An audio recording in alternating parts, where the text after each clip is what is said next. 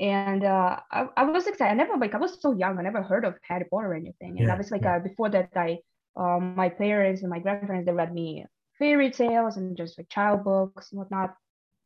And I remember my mom reading me the very first book, and I got hooked. Like I loved the plot, I loved the characters, I loved it. yeah. Hi, my name is Anand. I'm an MBA student at the University of Toronto. Welcome to The Why Quadrant, the weekly podcast where we discuss the why behind human society and behavior, using lessons from pop culture and our own experiences to lead a more intentional, efficient, and happy life. Hello, everyone. Welcome to yet another episode of the Y Quadrant podcast. Today, I have a very special guest with me, Jenny Kim. Um, Jenny is one of the funniest people that I've interacted with at Rotman.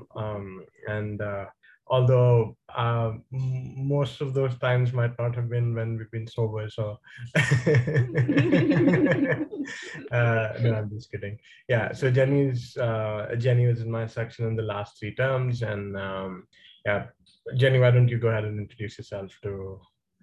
Well, thank you. First of all, thank you for having me on your podcast. I feel really special. I'm one of the, I'm a part of the group, but yeah. So my name is Jenny. I am from Kyrgyzstan. I sort of have like a small pitch when people ask me where I'm from, because I feel like unfortunately, not many people know where my country is located, and like obviously they're pretty puzzled with like me being from Kyrgyzstan and then like having my background speaking Russian. So, anyways, Kyrgyzstan is a country located in Central Asia, and it used to be part of the Soviet Union. So I grew up speaking Russian. My grandma is Russian, but all the other part of my family is Korean. So we are Korean immigrants, and yeah, that's why I have actually a Russian first name. A couple of professors acknowledge that, so that was interesting, especially like this term. I Yeah. have an FSA prof, and he like speaks in Russian sometimes, so that's interesting. Anyways, I did my undergrad back at home. I studied econ, and I worked in consulting and audit for 3 years. But I did two things at the same time, and I had that experience of trying both things. And then I just kind of decided that I wanted to grow and move and experience new things. That's why I applied to Rotman. I'm here. That's fantastic. We're very lucky to have you here, Jenny. What about your like interests and hobbies? What do you like to do outside of work? Yeah, so by the topic, people will probably realize that I'm sort of into reading a little bit. I would never say that like I'm the biggest reader in the world, but it has always been one of my hobbies. I used to dance when I was younger, but I hated it, and because my teacher, he was really strict, and he was really like he had like that Soviet style of teaching where they're just really pushy, and Yeah, they're just so strict, and they're so yeah. harsh on you, and I'm like a really sensitive, gentle soul. I just couldn't take it. So I did did dancing for 6 years when I was little, when I was younger. I also did choir. I do Mhm. sing a little bit. And my dad, he was actually a musician. He's not now, like it's his business, whatever. But I think that's something that I got from him. Maybe my passion and love for music. And also like a big TV junkie. I would just love discussing shows, with new ones, with people. But yeah, sport wise, I am not one of those people who does sport. And I hate it because I'm so jealous of people who just run all the time, go to the gym, and just like, wow, like your ethics is like it's admirable, honestly. But no, I don't really do that. What else? Well, I guess academics is now a hobby of mine because I have no other choice but change my attitude towards studying. But yeah, I guess that's That's lovely. So, what kind of TV shows do you like to watch? well, different ones. I feel like with the whole development and like evolvement of Netflix, Hmm. this is basically the only platform that I personally have been using Yeah, recently. And I guess like it's kind of like the same for yeah, all pretty like much. many people, right? Um, I watched Inventing Anna, and I really loved it. And I think like all the shows about con artists, and like maybe not only shows, but documentaries have been really popular recently yeah. and popping up on Netflix.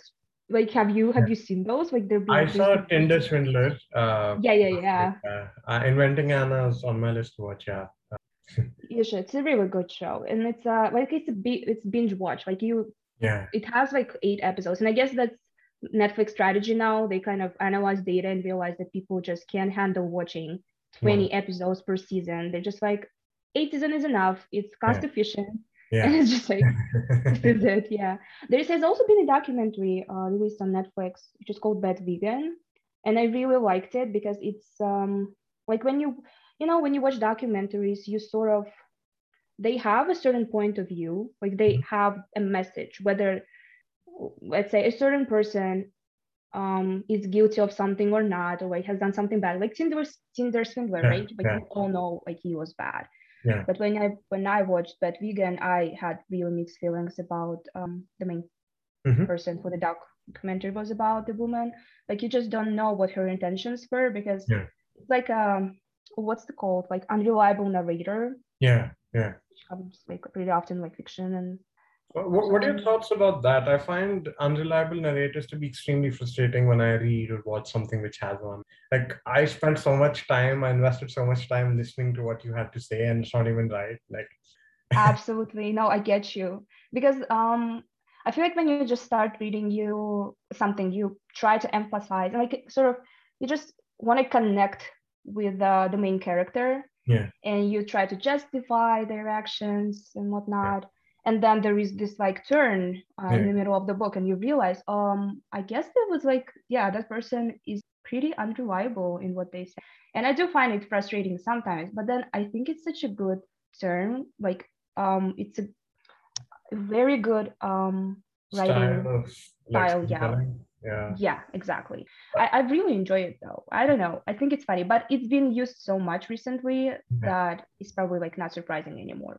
True, true. And I guess like one of the reasons why, apart from all the reasons that we are familiar with, Game of Thrones, the books are so popular is because I guess every chapter is about from the perspective of a different character, so you get to see the Right. same sort of event slightly differently, and it gives you a more well-rounded perspective. Otherwise, like you said, you sort of empathize with the character, even the maybe immoral things that a character does, it sort of gets justified. You don't really think what are the implications. Yeah, Right. and I was thinking of actually some authors trying to commercialize on that. Like, or maybe I might be wrong, but like Yeah. Stephanie Meyer, who wrote Yeah. Twilight. Yeah. So the whole Twilight series was from the girl from Bella's point of view, and Yeah. then she also wrote a book from Edward's point of view, which Yeah. is I guess sort of interesting for the fans, but it's Yeah. also like has this commercial Yeah. It's just like a cash grab. like yeah. Yeah, that's true. That is literally the example I was thinking of. Like you basically just wrote the same book again with them. Yeah, I know. Well, I guess it's easier for the author. Hmm. I mean, you don't have to invite in to make the plot once again. You just kind of Yeah, just need to write the this dialogues and things like that. Maybe throw in a few things that you didn't know, but yeah, that's interesting. Um, yeah. okay. I guess the next question is, do you have, since we're talking about stories, do you have a funny story from your childhood that your family likes to talk about that you can share? Not necessarily from your childhood, but like, yeah, Oh a funny God. story about you. My family, I feel like, and all families are, I guess, pretty similar in that way. They have like a couple of stories that they Yeah, repeat over and over again from my childhood. yeah, At this point, it's not even funny. Like it's, I don't understand what they find funny about that.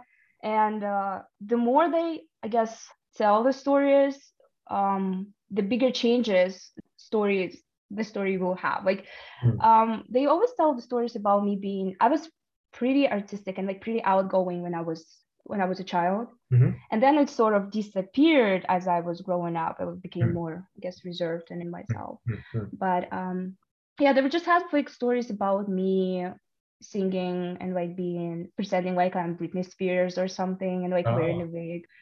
But most of those stories are pretty visual, so if I will try to tell you about those, they'll probably not make any sense and they'll be pretty boring. But yeah, I just don't know. I don't really have many funny stories. it's just like all related to me singing and dancing and behaving stupid. So Like we need to see you sing and dance at some point of time, Jenny. oh well, if you come to a if we come to a like Sound Rodman party, you'll see me dancing, but you will probably not hear me singing because I'm kind of shy about it, unless we do karaoke night. Well, So then let's do that. We'll do karaoke soon. Um, okay, that's interesting. I guess it's time to introduce the topic for the episode, which I'm quite interested to hear about your thoughts because I mentioned this on the podcast before. I stand on the opposite end of the spectrum when it comes. So the topic we have for today is why should you read fiction? Um, I had an episode with Kevin Lee where we talked about why everyone should read. And yeah, that's sort of one of those things like, oh, you should eat healthy and exercise and read. Like it's one of mm-hmm. those uh, things that people tell you all the time to do. But why fiction? Like I can understand asking someone to read like one of these sort of non-fiction books, like the Atomic Habits and those kind of things, which are really, really popular. And I personally do see value in that. But like fiction, let's start like Right. So I kind of think that it starts with your reading journey, with your mhm. personal reading journey, and I probably will tell you a little bit Yeah, of mine, please. and then you can tell me Yeah, yours. yeah. Um, when I was younger, growing up in like post-Soviet country, Hmm. books were not during the Soviet Union. Books were pretty rare. Like it wasn't easy to find those, and mostly all of those were from Russian authors. It was really hard to find foreign authors translated into Russian. However, like in time, it got better, obviously. And my grandparents had pretty extensive library. They had so many books, but I was, I guess, young at that time, and just like I didn't pay attention to that much. But when I was 5, I remember it. I don't know why, but I remember it so well. Like my granddad just came home and he bought me 4 books of Harry Potter, like the first 4 ones that just came Oh out. wow. And I was excited. I was so young. I never heard of Harry Potter or anything. And I Yeah, was like, yeah. before that, my parents and my grandparents, they read me fairy tales and just like child books and whatnot. And I remember my mom reading me the very first book, and I got hooked. Like I loved the plot, I loved the characters, I loved it. Yeah. But my mom was working at that time, so she couldn't dedicate much time on like, reading Harry Potter to me. Hmm. So I just at some point I remember telling her, they're like, "Mom, I'm just gonna read by myself. Like I Hmm. gonna go with my own pace, right?" Hmm. And yeah, that I just remember that Harry Potter was the first real book that I read, and I always like maybe because I started reading very when I was very young, Yeah. I did it purely for entertainment. Hmm. And once again, at that time, like we did not have an extensive access to the internet, right? Yeah. We had TV, but my parents did not have like a satellite TV at their house. My grandparents did. So when I went over to their house, I could watch like cartoons and Hmm. stuff. But at my parents' house, we did not have like Hmm. those channels. So yeah, everything that I did was like playing with my toys and reading books.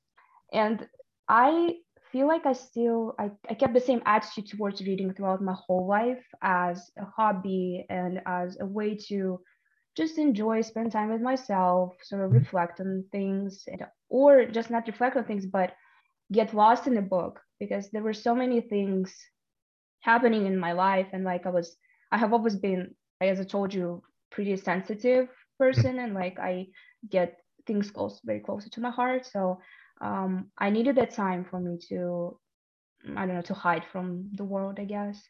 And also growing up, I did not have many friends. Yeah, I don't know. I don't know why. I think all the girls, all the children which lived in my building, and I lived in an apartment building, they were much older than me, and they just didn't want to hang out with like a girl who's 5 years younger than them, right? Because they were teens and I was a child. Yeah. So yeah, and that's how my journey started. But I would love to hear yours. Oh, so my reading journey even started before I started reading. My mom was and is still really, really into reading. So my earliest memory of like novels or books was there's these series of like romance novels geared towards women called Mm-hmm. Mills and Boone. So my mom used to read a lot of those when I was like 2 or 3, and every day uh, I'd go there and like she'd make me pick because all of them essentially are pretty much the same. So she'd let me pick. So I'd look at the cover and look at the colors, and I'd like be like, okay, you read this and you read. So that was like my earliest brush with like big novels like this, and I'd see my mom reading them all the time. The first, and then I guess in like kindergarten and like first grade, we had these series of books called Ladybird books, which were like illustrated books, maybe like 6, 7 pages with like nice pictures and one or two sentences above it. And they had like fairy tales and things like that. So I used to read that.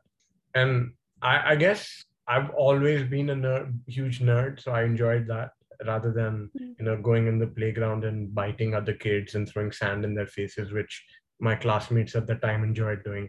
So I did that, and then when I was in second grade, that's where like I read my first like what I would consider a legit book.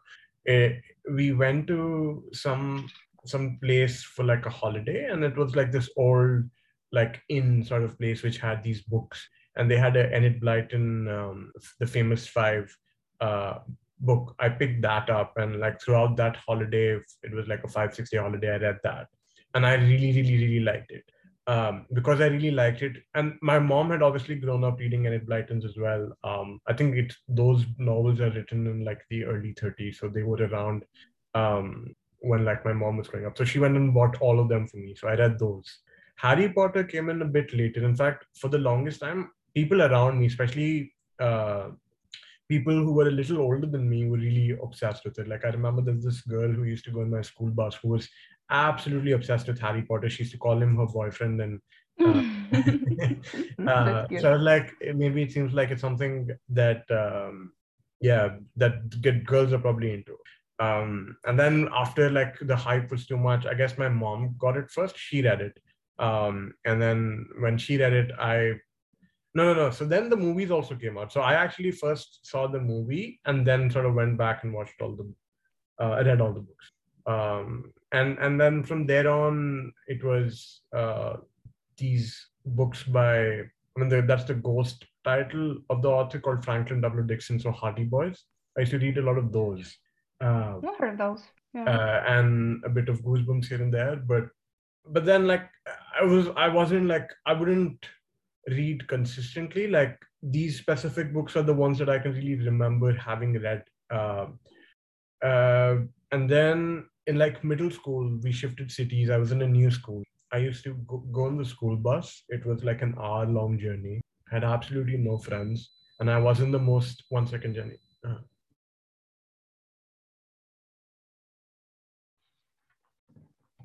Are you good? Yeah, no, no man. Yeah, so in the school bus, I had no friends, so I used to read books, and that is when like it really picked up. I used to start a Hardy Boy novel in the morning while going to school, and by the time we got home, like on the way back, I would finish it. So through that, I got through a lot of books. But then I sort of gave up on reading, where it seemed like I did not have the concentration to sit through and read fiction. I felt no value out of reading it. Because it requires a lot of concentration, it takes up a lot of your time.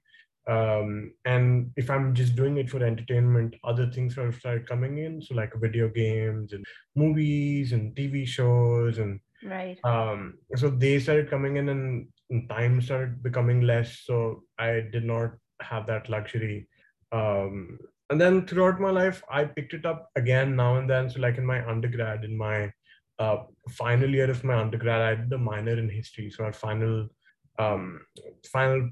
course had a lot of reading in it, and through that, me and my roommate got into reading quite a bit. So we tried doing the 50-book challenge. I was only able to do 2 books that year. But then this whole sort of non-fiction self-help side of thing kicked in. So like the 2 Hour Job Search and Atomic Habits and things like that. So now I read those, but like fiction, I'm still like a little like iffy on. I feel like right now at Rotman, right, we have absolutely no time to do anything. If I get like an hour for entertaining myself instead of starting a new book, I'd rather like watch a video on YouTube. I feel like I don't even have the patience to start a new TV series on Netflix anymore. Like I can't even do that level of commitment. So that's sort of where I'm I'm at in my reading journey. Yeah, absolutely. Like the concentration issue is so big now, and I have the same issue too because I am a huge TikTok like person that Yeah. I love watching TikTok. I love being on TikTok, right? But Oh, like I it need to just ask you for yeah. your TikTok handle after this. I would do that, yeah. So my concentration level decreased significantly in time, but I think I like, and also what you were telling about those waves of like reading and then not Mhm. reading. It I think it happens to everyone. I think it's really hard to read consistently throughout your whole life. Like obviously we have so much going on, and it's really hard Yeah, to do that. But during the pandemic, actually, when we were in lockdown, yeah, I sort of started reading again, and it was really nice because it's always like, yeah, it does come in waves. And yeah. I had like a very intense 3 years of working, so I still Yeah, read, yeah. but not as much as I would love to. But Mm, now it's so hard to like. I have been reading this book which mm, called The Song of Achilles. yeah. I've been reading for like 3 months, I think, but now I just like have no time. Yeah, So it's that's like you for because the sort of inertia required to, focus and not do anything is so much that just the fact that it might be something potentially something interesting is not enough.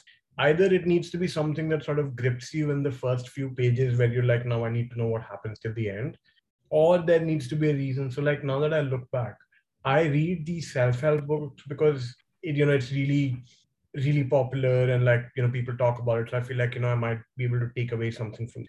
Or if I read right. fiction, it's like specific media franchises. So like I've read the all the 21 James Bond novels uh, Hmm.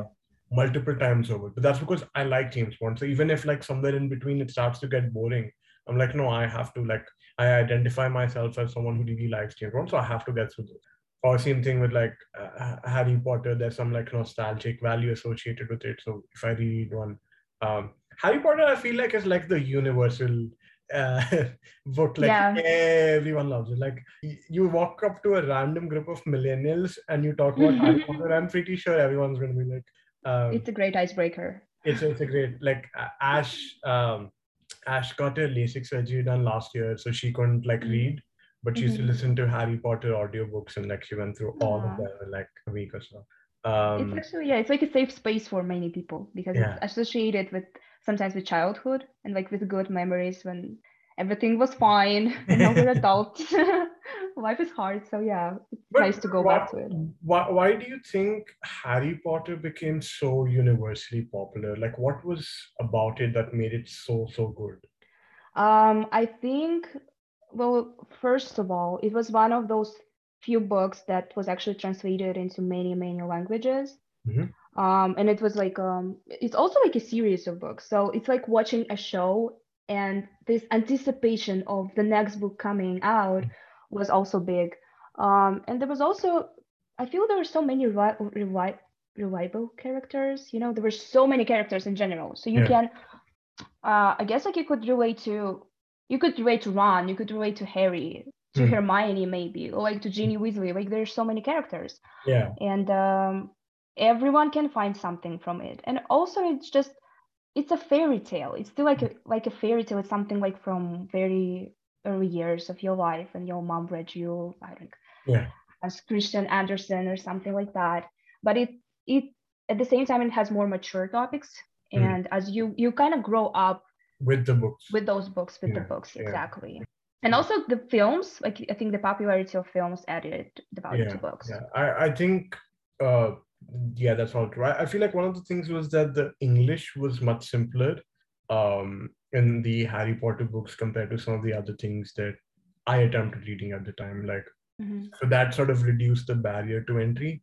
And then like you said, they were all very relatable characters. And like when I was going through puberty and having like my first crushes and all of that, Harry Potter was having those crushes and all that. Like you could relate to that.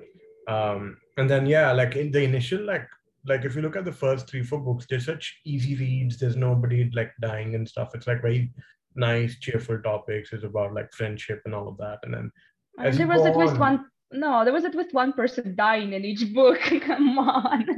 they put that in There the was. first one. Did Squirrel die? Quirrell, the guy Yeah, who had yeah, Voldemort in on his, yeah, like, I yeah. think he He died. died. But like he was Voldemort's like And nobody cares. He was a bad guy, so he yeah, deserved it. yeah. Yeah, in the second book, people started dying. Like Mrs. Norris died, and although she was a cat. Yeah, I know Right. what you mean. But But yeah, now I it's think like, it was the world sorry. building. Like I played the video games of Harry Potter as well, and the movies, and then Yeah. and then I think when you watch a movie and then you read, you can visualize better. Like I'm someone I've always maintained that Hmm. I'm not very good at visualization. Like when people tell me, oh, like even when you talk about like outfits and stuff, like okay, this thing with this, I can't. Like I have to see how it looks to really tell. So watching a movie and then reading it helped me visualize like the cast. Yeah, sorry, I cut you off. You were doing. Oh, it's okay, no worries. But yeah, I do agree with you. Like some people need to visualize characters because like reading a book is sort of having a movie in your head and you need Yeah, those characters to pop in your yeah, mind. yeah, yeah, So I get it. But sometimes it's really disappointing when you read a book first and then a yeah, movie or a TV show comes out and you just like you never imagined that person yeah, being, I don't know, Edward from Twilight. yeah. But yeah, and also okay, so actually speaking of Harry Potter, I feel like the whole podcast would be a Harry Potter podcast at this point. But I feel like now it's harder to love Harry Potter with J.K. Rowling. Like I don't know if you heard about it, but she has been like writing pretty controversial stuff on Twitter about transgender people, LGBTQ community as a Yeah. whole, and it's just like I feel like now Harry Potter is not a safe place to be as it used to be. And sometimes I kind of sort of reevaluate my whole love for the series because the authors obviously has values different from mine and opinions different from mine.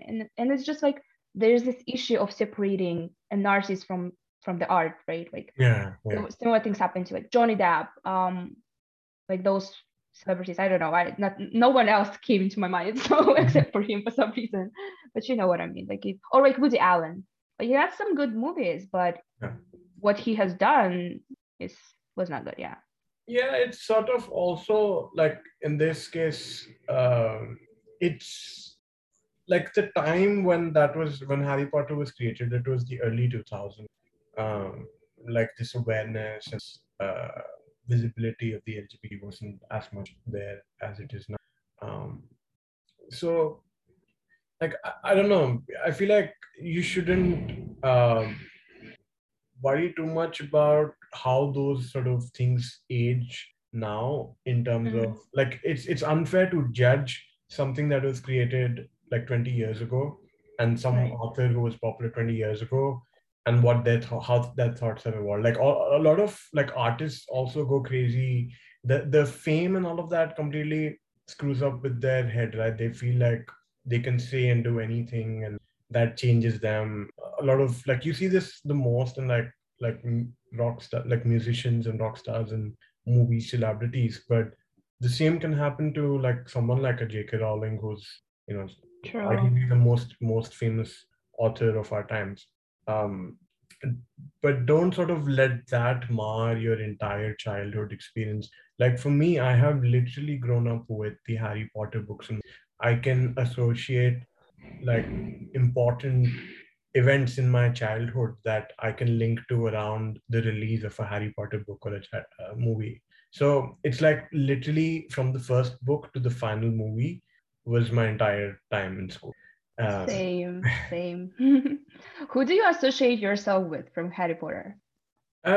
so that whole sort of which book was it? Was it the sixth one where like he has a crush on Cho and then like it Oh, doesn't happen? I mean, he's had it from the fourth book, I think, Or but she yeah, was with, yeah, in that the fifth that book they had like a, yeah that whole thing with like Cho and then eventually like dating Ginny, like mm-hmm. that is probably the most relatable part for me. Obviously, the part where he's like a hero and like all that bravery stuff, like that's too much. Like that seems like someone who's very uh, like that part I don't associate it, but that whole part about that, and then that strong in the first book where they have this sort of really strong camaraderie where like they're willing to sacrifice each other for like the quote Mm-hmm. unquote cause and friendship. Those were like the two parts where I really felt relatable to it. How about you? What? Oh, Cho Chang. She was the only Asian character in the whole series. I'm sorry, not the only Asian one. They had uh twin sisters, which were South Asian, I guess. I think Yeah, Parvati Padma and Parvati Patil. Yeah, Padma and Parvati, yeah, yeah. yeah. But yeah, except like I don't know. I was joking saying that I associate myself with Cho Chang because I don't think we actually got to know her. She was just Just there like as a a love tool. interest for. Yeah, yeah, She was there for Harry's yeah, character development. yeah. But I feel like maybe Hermione in a way. But also, I want to see myself as a mix between Ron and Hermione because Mm. I think Hermione is too serious and Ron is too careless in a way. And I Yeah. think there it's a good match. It's a good mix. Yeah, but now that I think about it, you look like that actress who played Cho Chang in the movie. She also has like Because a I'm Asian, no, Anna. she has a Emo? yeah on her Oh, yeah, I yeah, didn't know about that. yeah. It could be, but she got with like the cutest guys, so I don't mind. It Which was guy was Cedric it? first. She Yeah. got with Cedric first, and then Harry. So you go, Chow. We love you. Good for you. Yeah. But then, like once again, like representation matters, and that's when you can actually Yeah. feel that because once I grew up, I sort of realized that I do empathize with like Cho Chang or Mulan because they were Asian. They were just Yeah. like me. They looked like me. Yeah. And it's really important for a child to have someone who sort of looks like them in movies and Okay, I'm going to ask you a controversial question. I go have some ahead. thoughts on it, but I'd love your thoughts on it. So I am completely on board with representation in terms of ethnicity, in terms of sexual orientation in popular media.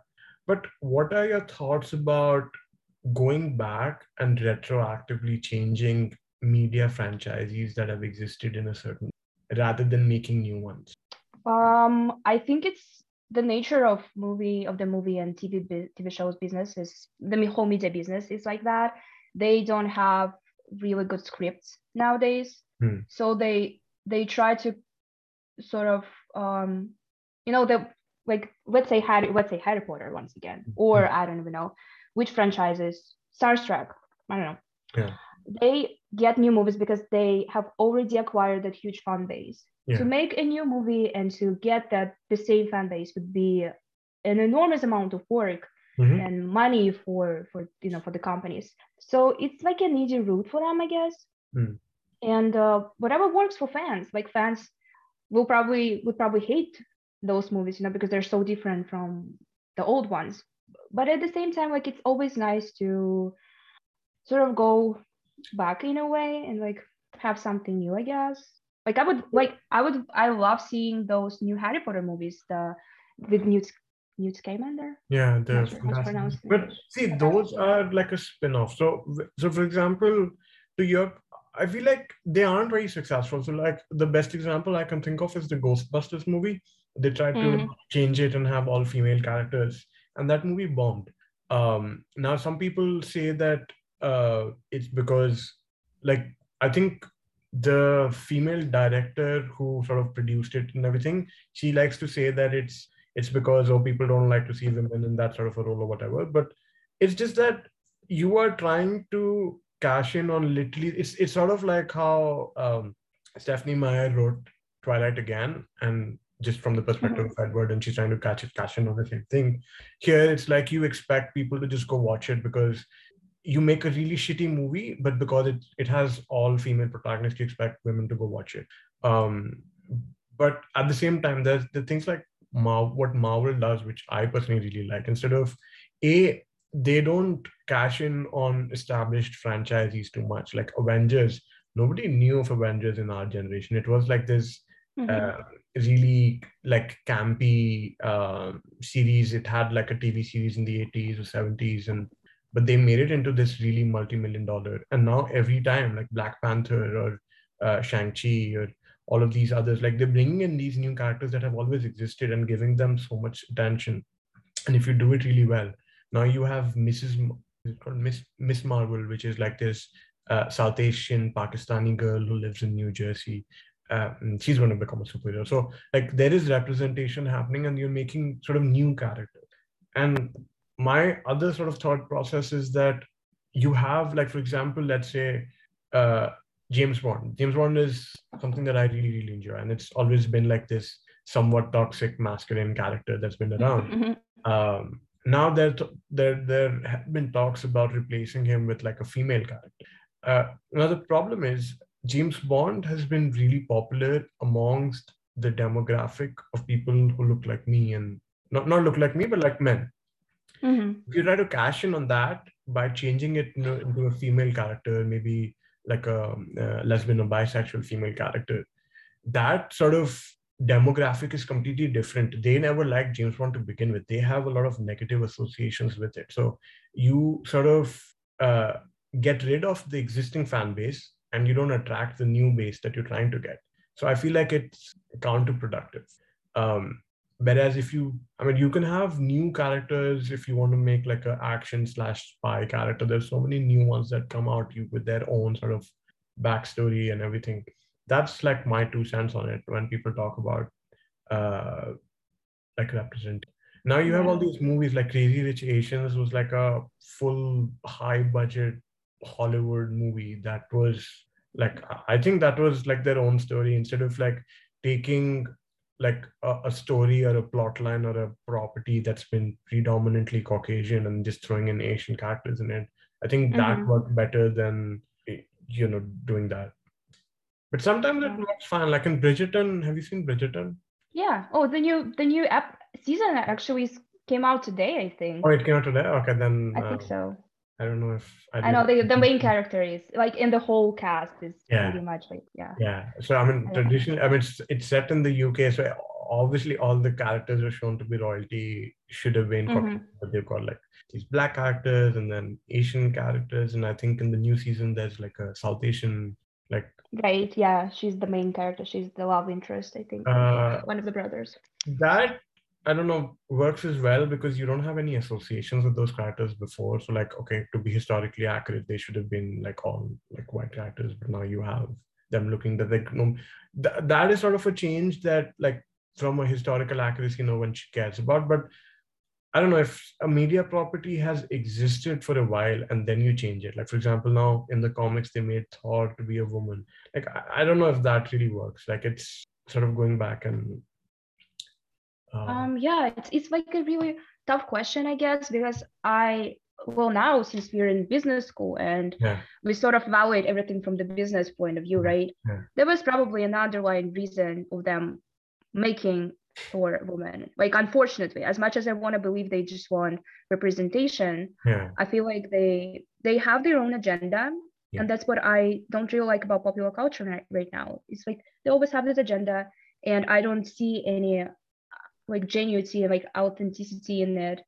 Everything is they will never do things for the environment of a social representation unless like it makes monetary sense. No one will do that unless you run like a non-profit.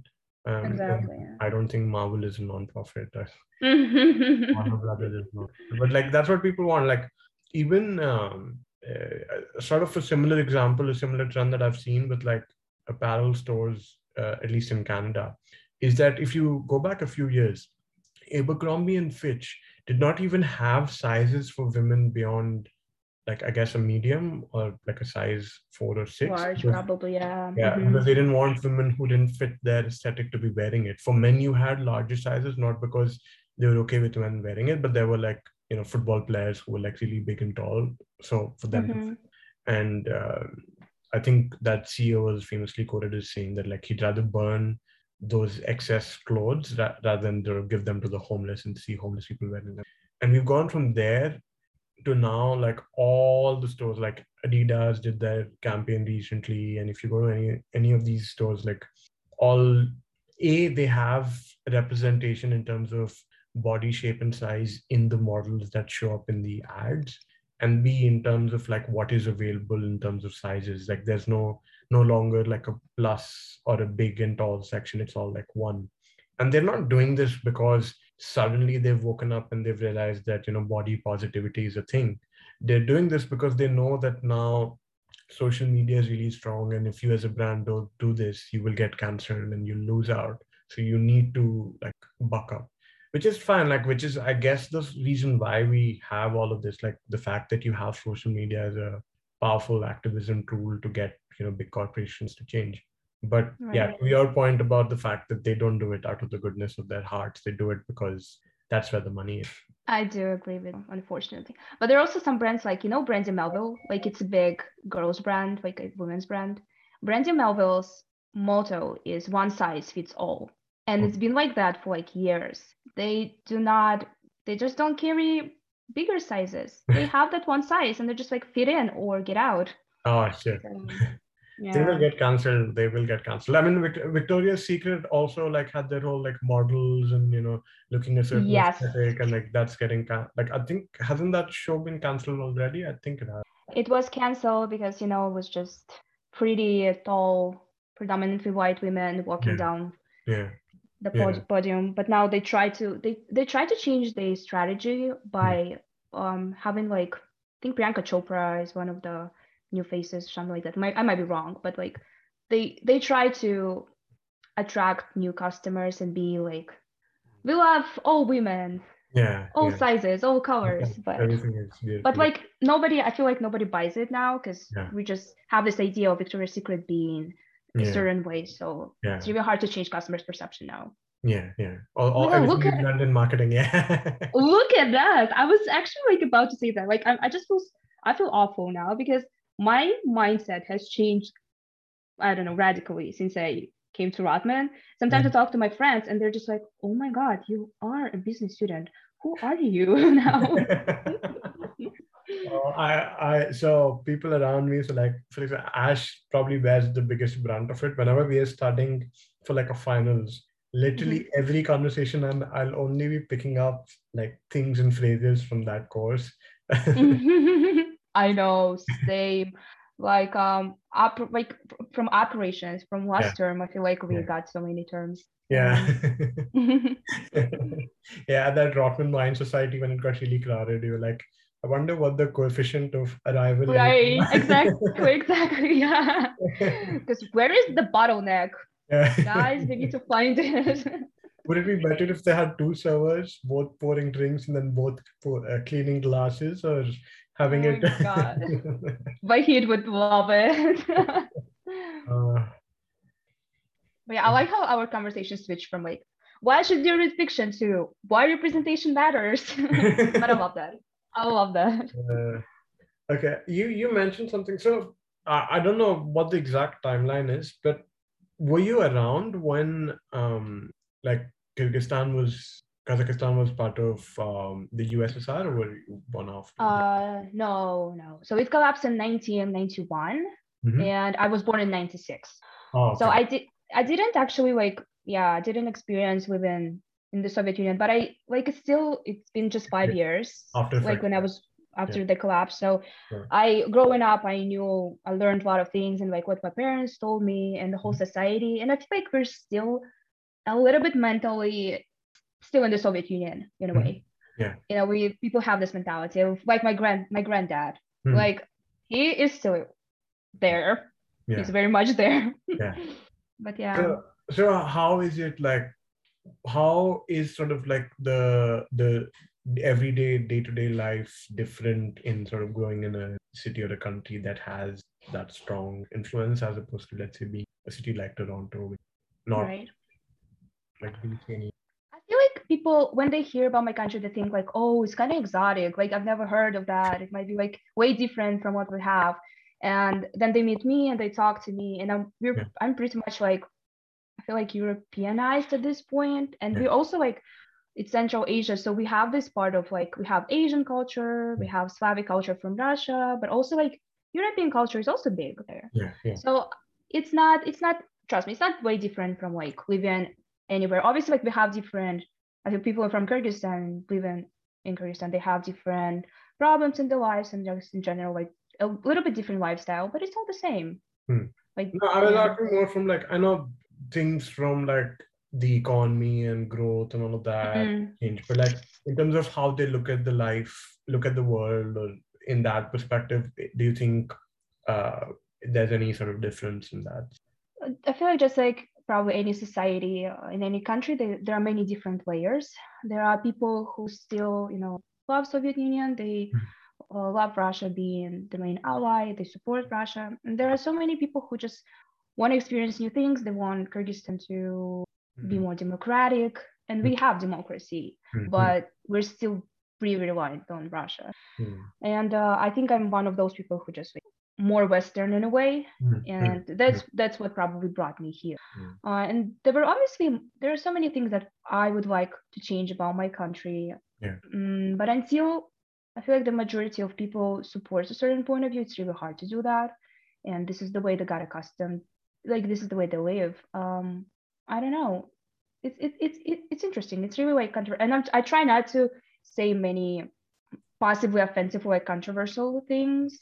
So like no, I get everything. I won't like press you more on it. And I feel India is pretty much the same as well. It's made up of so many people, and they have different like ideologies and thought processes, and obviously the whole countries.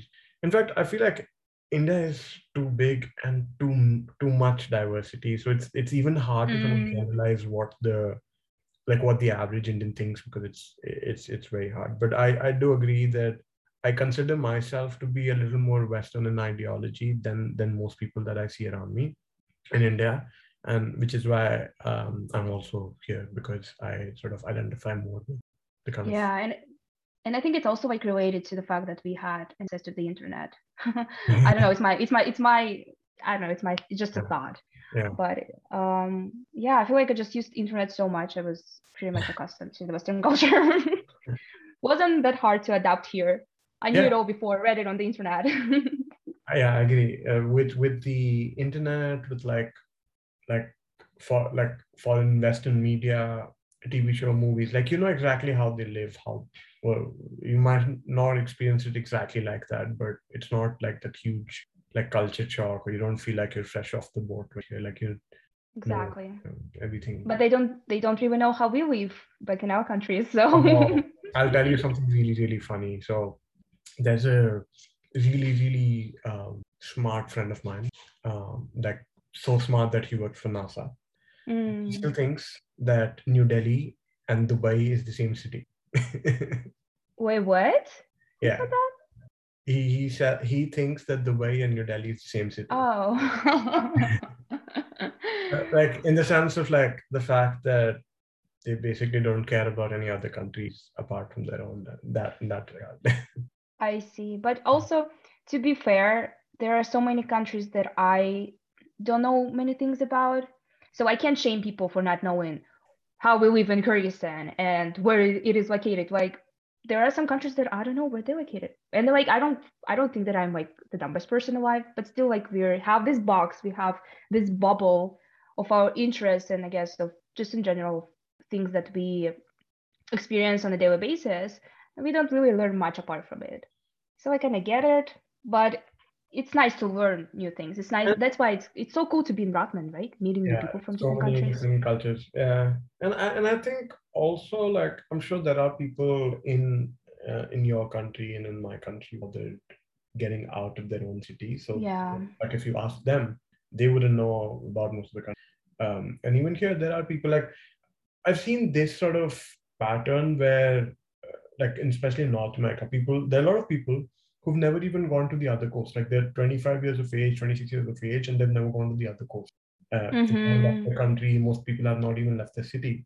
And then there's only two extremes. Like either there are people like this, or there are people who like literally travel the world, like 30 countries. Yeah. There's no in between. I think it's just also depends on opportunities, right?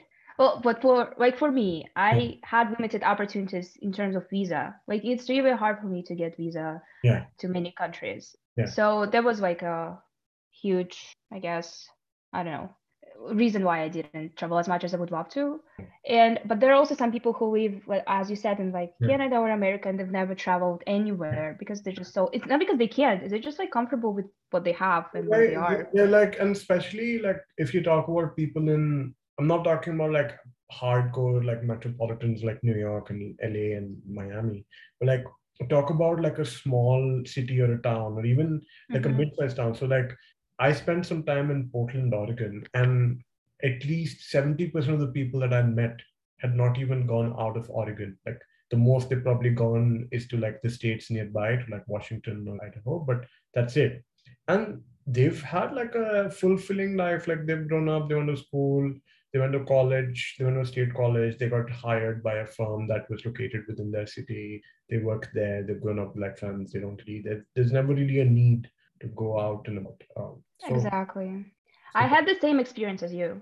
I lived in the States for a year. I lived in Massachusetts as an yeah, exchange student, and I lived in a very small town. And people there just like you expect America like to be like New York, and yeah, then you come there, and it's a yeah, small town. And people have different problems there. yeah, They just like, yeah. yeah, yeah. It's very different. And honestly, I prefer small towns over big cities. No, really. Which is why I like Toronto. It's like it's like a metropolitan city, but it's also not like as big and as crowded as like a New York would be. You should live like downtown. Like I don't even know where's downtown. It's more young downtown. Like at that area, you would probably think, "Oh my God, I hate Toronto." I'm just kidding. But yeah, I get it. I feel like it's a good mixture of like Yeah, a city and yeah. It's like if town. I don't know if I live in a small town, at least at this age, I probably get bored. So it's like good. I anyway like it. Same, yeah. Uh, yeah, I think I've gone through everything I had in my notes. The only thing left is to ask you for your TikTok handle, but I will do that offline. So Oh my God, I'll give you my TikTok, but I don't post anything on TikTok. That's the thing. I make sometimes I make TikToks, but they're private oh, because I'm scared of people seeing me on TikTok, like from school. But we can send each other relatable TikToks all the time. That's what I do. I yeah, always send Mahima TikToks. She yeah. never checks it. And then I'm like, I sent you something on TikTok, look it up. And she will look it up. I'm like, No, I love TikTok. TikToks are like the superior platform. Like Instagram Reels is like not even close.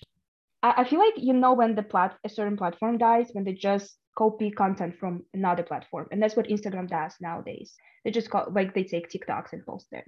So. Yeah, but like the algorithm doesn't work as well. Like Mm-hmm. most of the reels that show up on my feed are literally the same sort of thing, same kinds of things. Whereas TikTok is like very, very drilled down to a very specific niche. Like that sort of, I don't know how it works, but I I like, know. I think the algorithm is amazing, yeah. and I just like TikTok just saved my life during the pandemic. To be honest, like I was honestly like I wanted to go to a therapist, but then I got TikTok and my books, and I was fine. Ah. We should have like an alternate business model where they start competing with. I'm just kidding. Oh my God. Here we go. Business students. We're gonna CDL, make CDL. CDL. Oh my God, we have a deadline today, Anna. Uh, I'm done with the core idea, so that's fine. But like the one on Friday is the one that's scaring me. Oh, I'm jealous because I was so like I had so many assignments this week. Anyways, I don't think that your listeners want to hear how many assignments we've had because they've had the same amount of assignments. They're just like, stop complaining. Yeah. This is what you chose. Nobody made you come to Rotman. Duh. Okay, so final. Let's just wrap up. First question: do you have like an insightful idea or a thought that you've heard, read, thought about in the past few weeks, not necessarily related to the topic we just? Wow. I've been thinking of, well, it's still about the whole fiction, I Mhm. guess, thing that nowadays it's so rare to see a movie like an original movie, Mhm. not based on a book. And I feel like we will come to a point where just I know scripts will not be written anymore because there will be authors providing books to Netflix and Lionsgate and whatnot. And I don't know, that kind of makes me sad. Like the whole segment is dying in a way. And I actually like I don't mind some books to never made in a movie. Like to just certain books be in books. Um, because it's sort of like keeping it to myself, I guess. I Mhm. gatekeep my books. I gatekeep the books that I read. So that's the thing. That's probably not a It's good sort of like thing. it's sort of like uh there was this very specific niche thing that you like read and you enjoyed, and then it becomes a movie and then suddenly everyone is talking about it. And then you feel like, no, like this book was mine, like it was my thing. And now like, I don't know if that's what you're sort of getting at. Yeah, exactly. Like, oh yeah, I know it's mean, and I just share with my friends who Yeah. read like certain books that I like. But Yeah. yeah, and also about TikTok and books, Yeah. book talk is Yeah. like a huge thing nowadays, and I am all in book talk.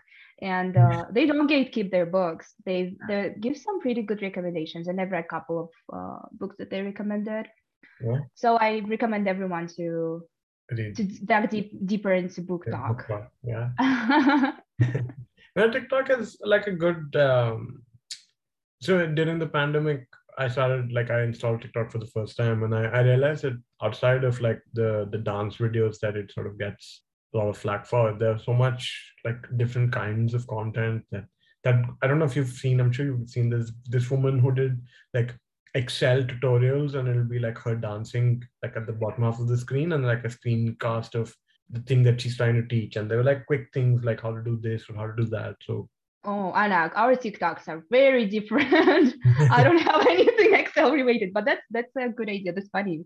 That's No, kind of no. interesting. So she blew up like now. She runs a whole business. Her name's like her Mm, Instagram handle is Miss Excel. I guess TikTok was also the same. She has like 1 million+ followers, and she runs this that's whole cool. business of like now just doing Excel tutorials, and she teaches it to like companies and shit like that. So, but that's how she did this like part time, and you know, That's awesome. Like that's so smart of them.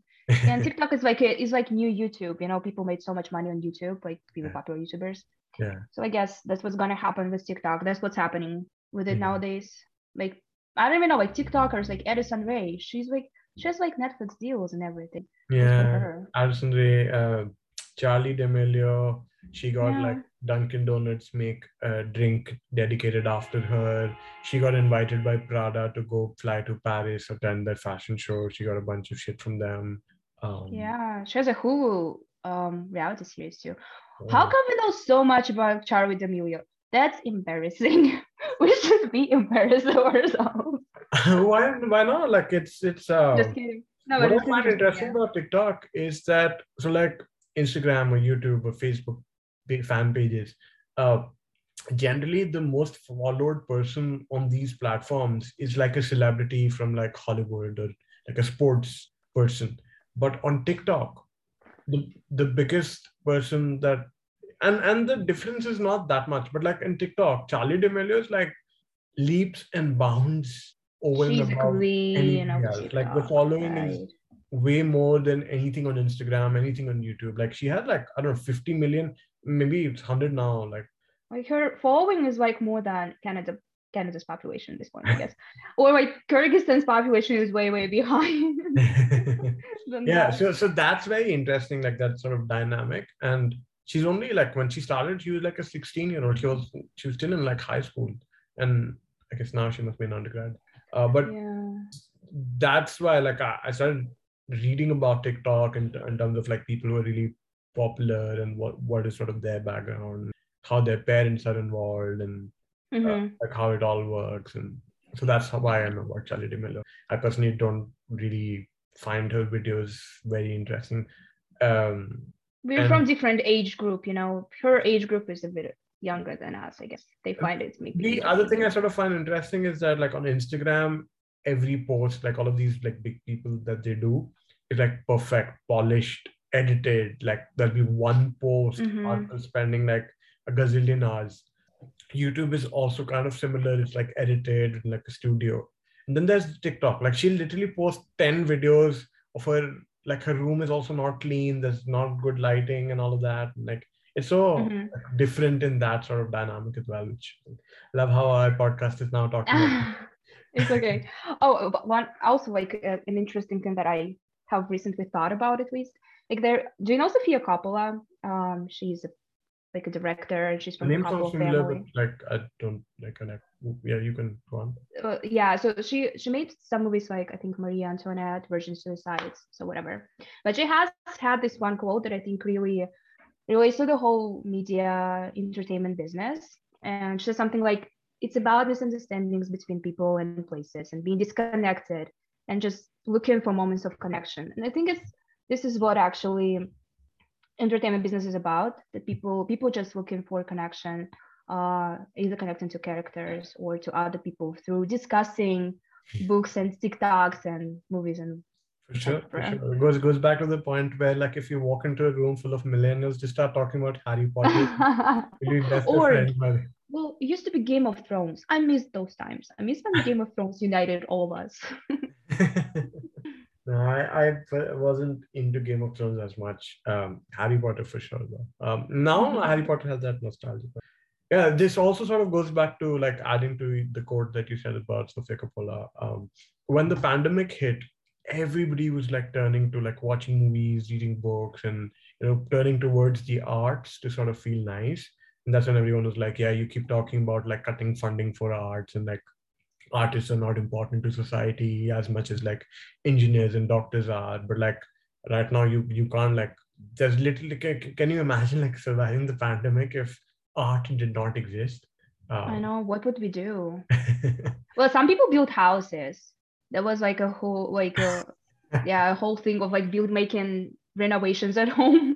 I guess that's what we could have done. Yeah. Yeah. Art saves our soul, and it's just a form of therapy. For sure. Okay, final question before we wrap up. Who would you like featured as the next guest on the podcast? Oh my God. I feel like you've had so many friends of mine. Oh, it's hard. I didn't know that question would puzzle me. Like that the most out of all that you asked me. Oh, you should ask like some profs to come to your podcast. That would be fun. We would humanize them even more than we already do. Yeah, that would be cool. But out of Rodman people, no, I think you've had like all my friends. Right. Oh, I know who you should invite, Matt. Matt would be so much fun. I feel like Matt has so much to say in general. I know. He has so much to say. He's so funny. He's so absolutely He's the greatest. Yeah, for sure. Yeah, I've reached out to Matt. Let's see what he says. Oh, hopefully, yeah, you'll be able to catch him. He's a very busy guy, but so busy. Hopefully. Yeah. Thank you so much for having me. It was so much fun. Thank you for joining and taking time out, Leah. It was literally a blast. Like we've gone like this. We've been recording for almost 75 minutes. Oh, yay! Is this the longest episode? Probably. Is it? Oh my God. Well, you're still gonna edit it, right? So.